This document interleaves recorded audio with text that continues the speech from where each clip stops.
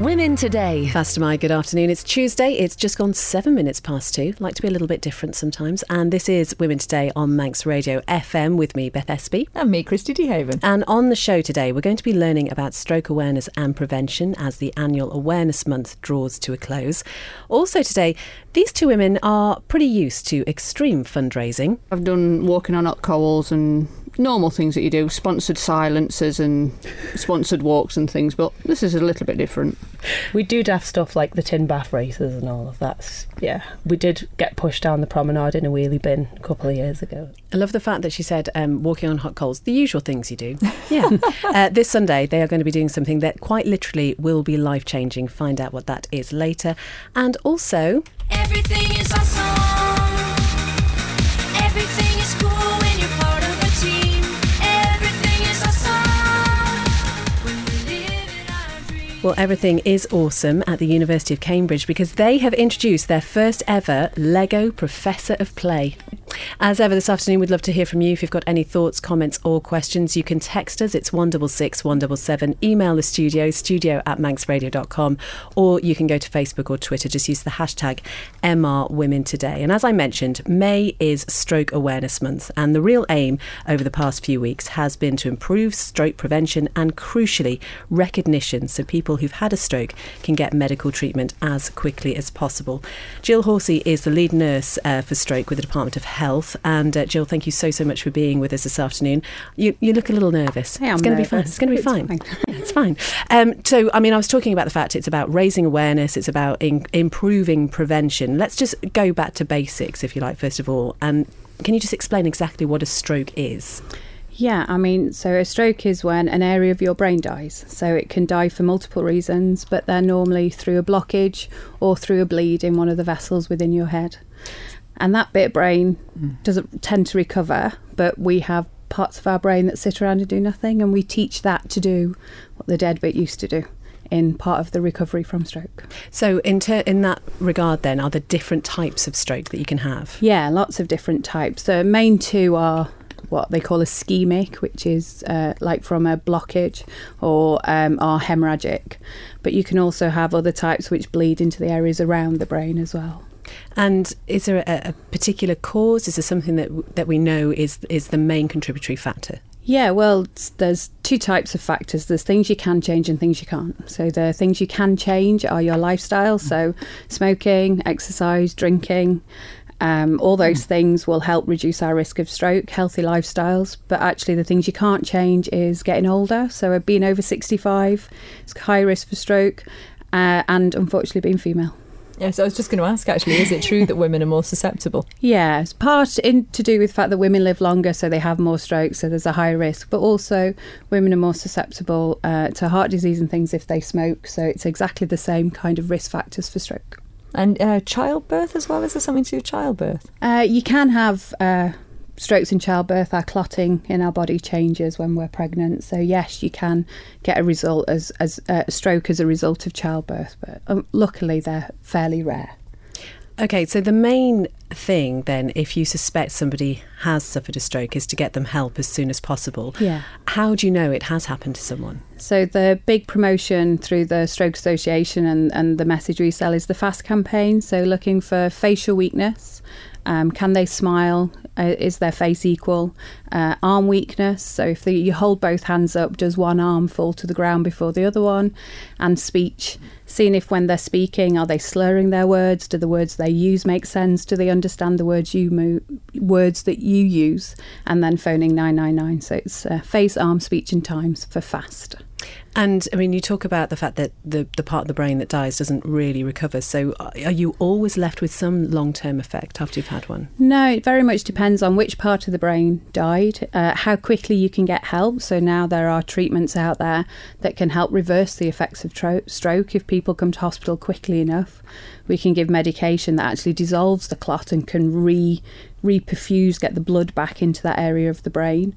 But also your age. So the younger you are, the more, we call it plastic, so the more responsive your brain is, so the quicker you recover, the better your recovery. I mean, you talked about the fact that getting older is one of the main causes, but it does happen to really young people. It does happen to really young people. So you can actually have a stroke in the womb. as much as you can have a stroke when you're 90. They're, like I say, they're rarer and people adapt better when they're younger, but yeah, you can have a stroke at any age. We were talking in the room there before we came on about the fact that there's a lot of misinformation out there about strokes, and I'm going to ask you more about that in a second. But interestingly, I wanted to raise an article with you, and it is one of those misinformation articles, so I'm just going to mention it because there was something in the press recently. There was an Australian neurologist who was saying that women have a unique way of presenting the signs of stroke, and she was saying rather than it being the difficulty speaking, drooping on one side of the face like you were suggesting, she was saying, oh well, actually they'd have generalised weakness, fatigue, mental status changes and reduced consciousness. Now you were saying that's not true. No, I mean, particular types of stroke may present those symptoms, but the reality is stroke affects one side of your brain, and our right hand side of our brain controls our left hand side of our body, so it causes symptoms on the opposite side. That general fatigue, that general malaise, we would be looking for something else that's causing those problems, and it's not specific to women at all. So in terms of knowing your own risk factor, obviously you know if you're drinking too much or smoking too much, but keeping an eye on your blood pressure is key, I suppose, to keeping on top of it. Yeah, we do lots of campaigns with the Stroke Association and the Manx Stroke Foundation. So there's a Know Your Own Blood Pressure campaign, and we'll be at various places all throughout the year. On the island, we've recently done the DOI, where we just go, we take staff's blood pressure or people's blood pressure, and we provide them advice on anything they may do to act on that to prevent a stroke. At those events, we also do something called the Act First campaign as well, which is about an abnormal heart rhythm called atrial fibrillation that is a massive risk factor for stroke. And if we can treat people with AF before they get to a stroke, then actually we will have a significant impact on the bigger strokes, as people with the abnormal heart rhythm tend to have the larger, more debilitating strokes. And would you recommend, taking something like an aspirin every day, which is obviously reduces clotting? No, you're shaking your head at me. No, I wouldn't. No, you shouldn't take medication routinely unless there's a good clinical need for it. And if your GP thinks that that's a benefit to you, then absolutely that's the right thing to do. But just doing it off our own back, nothing doesn't have side effects, and we shouldn't put ourselves at risks of the side effects of medication because we think it might help with another part. You should always do these things under good clinical guidance. So from what you've said, Jill, there must be a fair few people affected by stroke here on the island. Yeah, unfortunately, we have a higher percentage of strokes on the Isle of Man than our equivalent UK populations, and we don't really know why that is. It isn't just age related. We have a lot of strokes under the age of 65. So in the UK, 1 in 4 people under the age of 65 are affected by stroke. Our Isle of Man statistics are 1 in 3. Wow, it's a lot higher. And in terms of support available over here for anyone who's had one or anyone who's caring for somebody, what is there? Yeah, we're quite well served with our local charity. So the Manx Stroke Foundation are absolutely superb. And actually without them, Stroke Association wouldn't exist on the Isle of Man, and my job wouldn't exist. They campaigned for years to get an effective stroke service. So they've done an awful lot for stroke on the island. They offer not just financial assistance, but they also offer carer support, just social activities and getting you out the house more than anything else as well. We have 2 Life After Stroke coordinators as well on the island who work in the community. They work for the Stroke Association, but the Department of Health commissioned them, and they're there to get people access to the right services, just to listen to their concerns. They run support groups, they do all sorts of things. And then obviously there's myself and the hospital team who, at the minute, we're doing a pilot where when somebody's discharged with a stroke, we provide 6 weeks of therapy within their own home as they would have got within the hospital. And hopefully that's something that will end up being a permanent fixture. And how likely are you, I'm going to guess it depends on what kind of and severity of stroke you have, Yeah. but how likely are you to be able to return to, sort of some semblance of normality? Yeah, normality is I think it's a very difficult word and subject.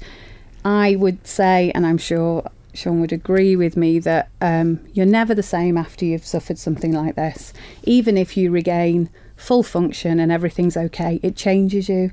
It's the proverbial bus. So you get hit by the bus and you never quite look at the world the same way. And I class myself really fortunate. I deal with people who've been hit by this bus, and the strength in human nature to then overcome it that I get to see on a daily basis is very humbling for me. And I think that recovery from stroke is often in not only just gaining function back, but also accepting disabilities that don't necessarily make you less able, or they don't necessarily change you negatively. And that's actually a big part of my job, is getting people to see that even with a disability after their stroke, they're still very amazing, useful people. Well, you mentioned Sean. Let's meet Sean now. Thank you so much for being with us, Sean Wild. You had a stroke back in August 2015. Tell us what happened. Basically, I woke up one morning and felt sick and lightheaded, and a few hours later I started to slur my words a bit like now, and my mum called 999 and I went from there. I mean, we were talking about the fact that this does happen to young people. How old were you, Sean? I was 14. That's amazing. So you went to hospital, and how serious was it? It was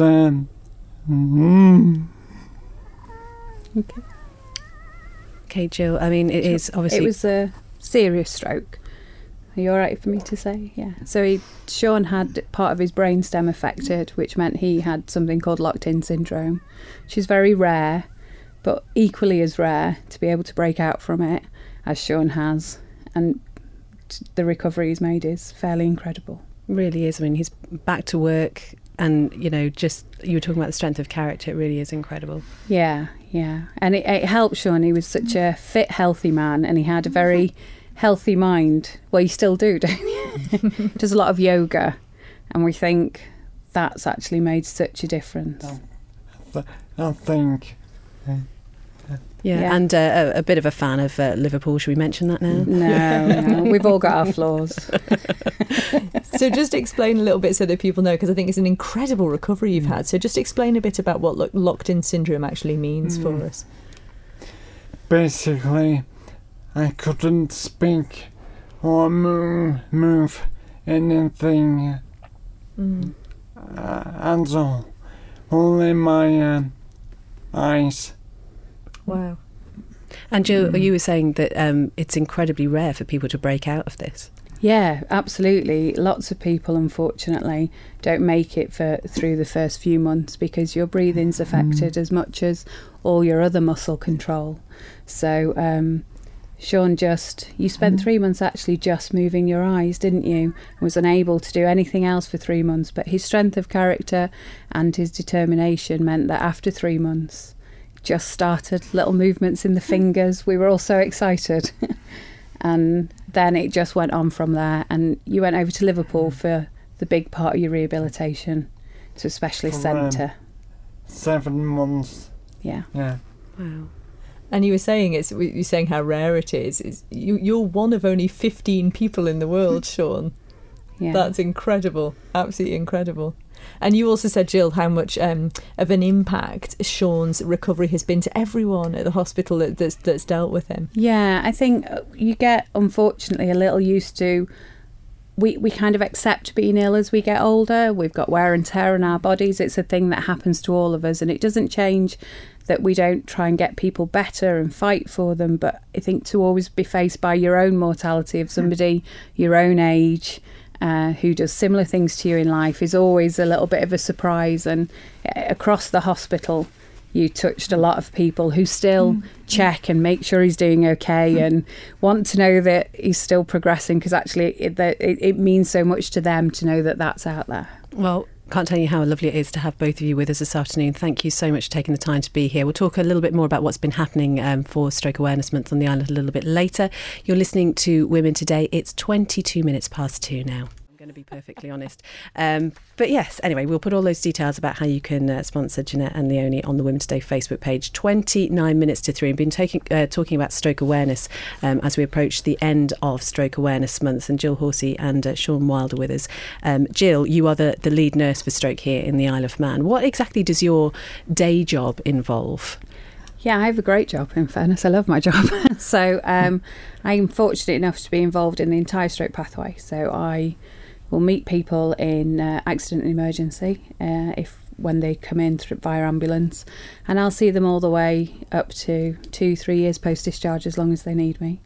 So my job is to coordinate their care, make sure they receive the treatment they need, support their family, make sure the right disciplines and things are involved. But I also lead the service, so the service development, making sure we keep with the times, we move forward, and we're getting all the right information and support in place for people.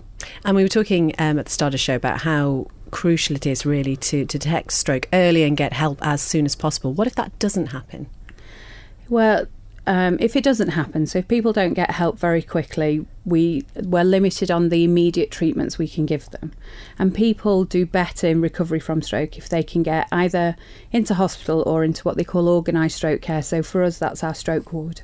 And that's not just for the medication we can give them, but that's because the complications of stroke are very specific to stroke, such as problems with your swallow and chest infections and muscle spasms in things like your bladder, and the staff on the ward are well trained to help deal with them, and they improve people's outcomes at 6 months if they can get hold of them nice and quickly.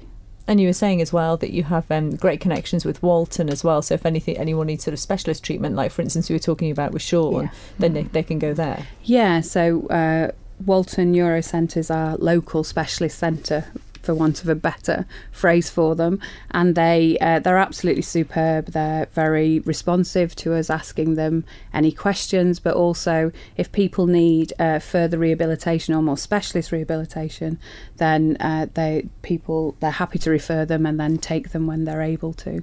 And Sean was a really good case for that. Yeah.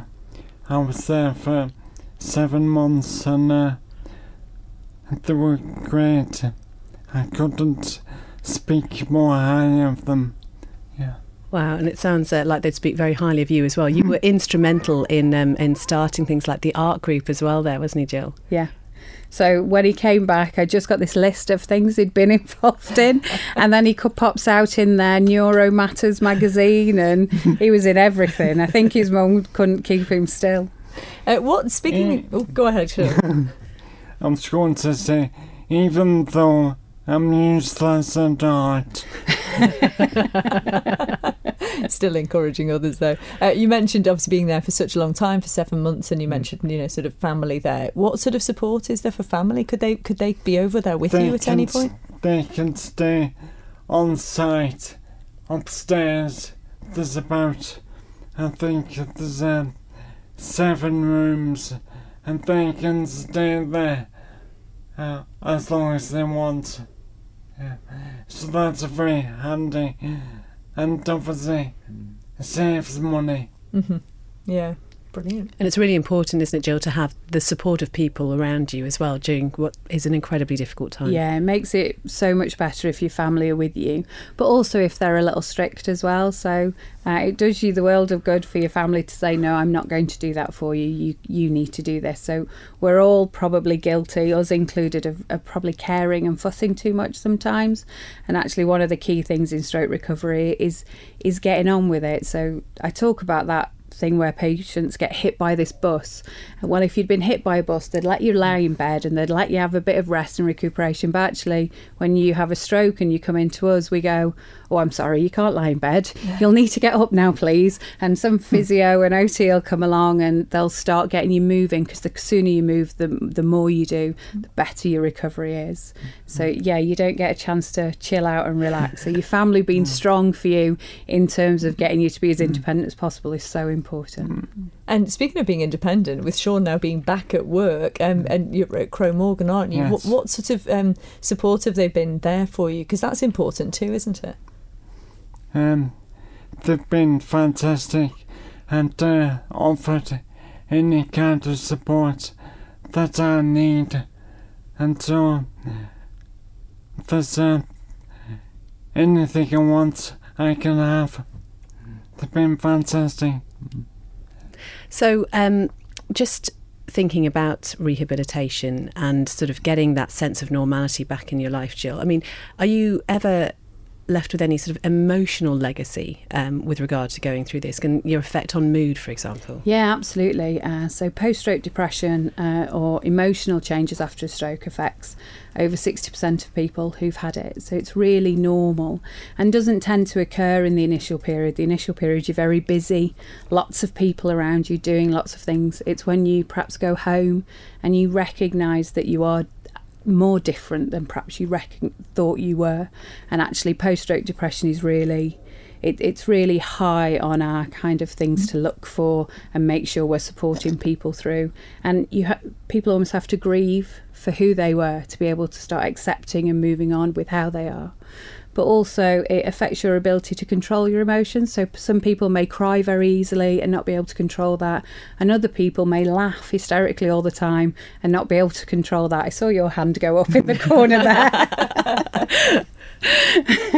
and that can be quite socially isolating at times if you think that somebody says hello and they're nice to you and then suddenly you're crying, and it's quite a hard thing to say, well, I'm just going to do it anyway because it's okay that I do it. And that's why it's so important, isn't it, to have awareness months where you're kind of talking about this sort of thing and people recognise it and are more comfortable with it. We've had a text from Brian who says, I had a TIA in 2012. I'm okay now apart from some memory loss. I didn't know it was the awareness month in May. Recognition of TIA is important in my opinion. I knew because I'd done a first aid course a few years before. Some people might have dismissed a funny turn, which is a really good point. Just explain what a TIA is for us. So TIA is what they call a transient ischemic attack. And actually, funny turn's a great term for it because it's part of a national campaign that says it's not just a funny turn. So it's almost like your warning sign for stroke. So people get little bits of angina for heart attacks and things. TIAs are the same for stroke. They're very small blockages that cause transient effects, so things that may last a few seconds to a few hours and then they go away. So what you find when people have had a stroke is they'll come in and they'll say, oh, my arm did go numb a few times, but I just thought I'd caught it on something and I gave it a shake, or I went to bed and it went away. And actually there, if you can treat him at that point, you can hopefully prevent the main event happening and prevent strokes occurring. So if you do have these episodes, see your GP. We have rapid access clinics where we assess and see people within 72 hours to help prevent that stroke occurring. And how closely after you've had a TIA would you be monitored after that? In what term? In long term. So would you keep having to go for regular checkups to make sure everything was okay? You shouldn't do. In the initial phase, we'll do a series of investigations, but your GP would then, we'd do the initial things, looking at your brain, looking at the vessels that supply your head, giving you the right preventative medication, information about lifestyle changes. And then they're the things that your GPs are absolutely superb at, you know, that kind of long-term blood pressure management and things. And so we would work with them for them to carry that on. So we are talking about this because May is the awareness month. What sort of things have been happening over here, Jill? Yeah, so we've done quite a bit this year. We decided we needed to do more about it. And our biggest thing was we did the Step Out for Stroke walk. So we set it up thinking, 20 people come, family and friends, it'd be absolutely lovely. And then we thought, well, 50 would be a good turnout. Then 184 turned up, which really took us by surprise. And I mean, it was amazing to see this sea of purple, and we had all sorts of people. We had people who'd had a stroke themselves who could only do short distances, people who'd lost somebody from a stroke as well, other people doing it just for themselves because they'd been affected by stroke. So it was absolutely phenomenal. And I mean, ShopRite sponsored us for doing that and gave us water and things for it, and loads of local companies were really good with it. Rehab Lab Physio came along and did a warm-up session, and I still can't get over how many people were there and how amazing it looked. I'm still in shock from it all. Well, brilliant. We are talking about stroke awareness, and we're with Jill and Sean. You're listening to Women Today on Manx Radio. It's 20 to 3 now. Now, Jill, you've got 2 boys. Are they into Lego? Oh, yeah, massively. Really? Yeah, they're 9 and 10, and they've spent years building Lego, and yeah, it's everywhere. I think I fell out of love with Lego the moment I walked into one of my son's bedrooms and stood on it in the dark. I mean, that's not good. That's really not good. And the other thing is, if we go back to the Lego movie, those who have seen it, I possibly would be the person who would glue it together. You spend all that time and you follow the instructions, and for them just to tear it apart in seconds. I'm sorry. That's really my annoying. eldest son. But you could be creating the engineers of the future here, because I know certainly my nephews are massively into Lego, and they're creating these fantastic structures, sort of bridges and car parks and all kinds of things. Between that and Meccano, I think we've got some engineers on our hands there. But it's true, it is, like you said, it sort of has a serious background to this, because there is the idea that it's helping investigate child mental health and how important play is, which we've talked about on the show before with Chris from the Children's Centre. He's been on talking to us about that. So I will genuinely be interested to see what they find out, or if he does just basically sit in his office all day and play with Lego. Howard wonders if the professor will have 15-minute work time breaks every morning and afternoon. I will ask him for you, Howard. Yeah.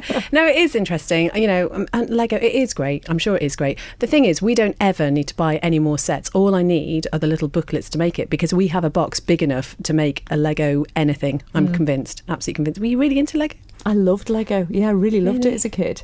But now I think a lot of it seems to be done for you. Like, you can get those sets where there's bits of it already constructed. Brilliant. Or Love that. Okay, I'm a massive fan of Star Wars, but you can buy sort of the Star Wars things mostly constructed already. So that seems like a bit of a cheat to me. No. It saves you hours. Save you absolutely hours. And then when you drop it on the floor and some child takes it somewhere else and you can't find that last piece, and oh no, there's no fun there. There's no fun.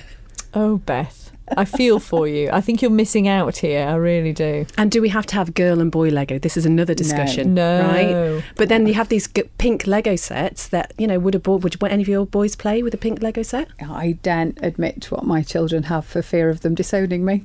You have to tell us in a moment. 14 minutes to 3.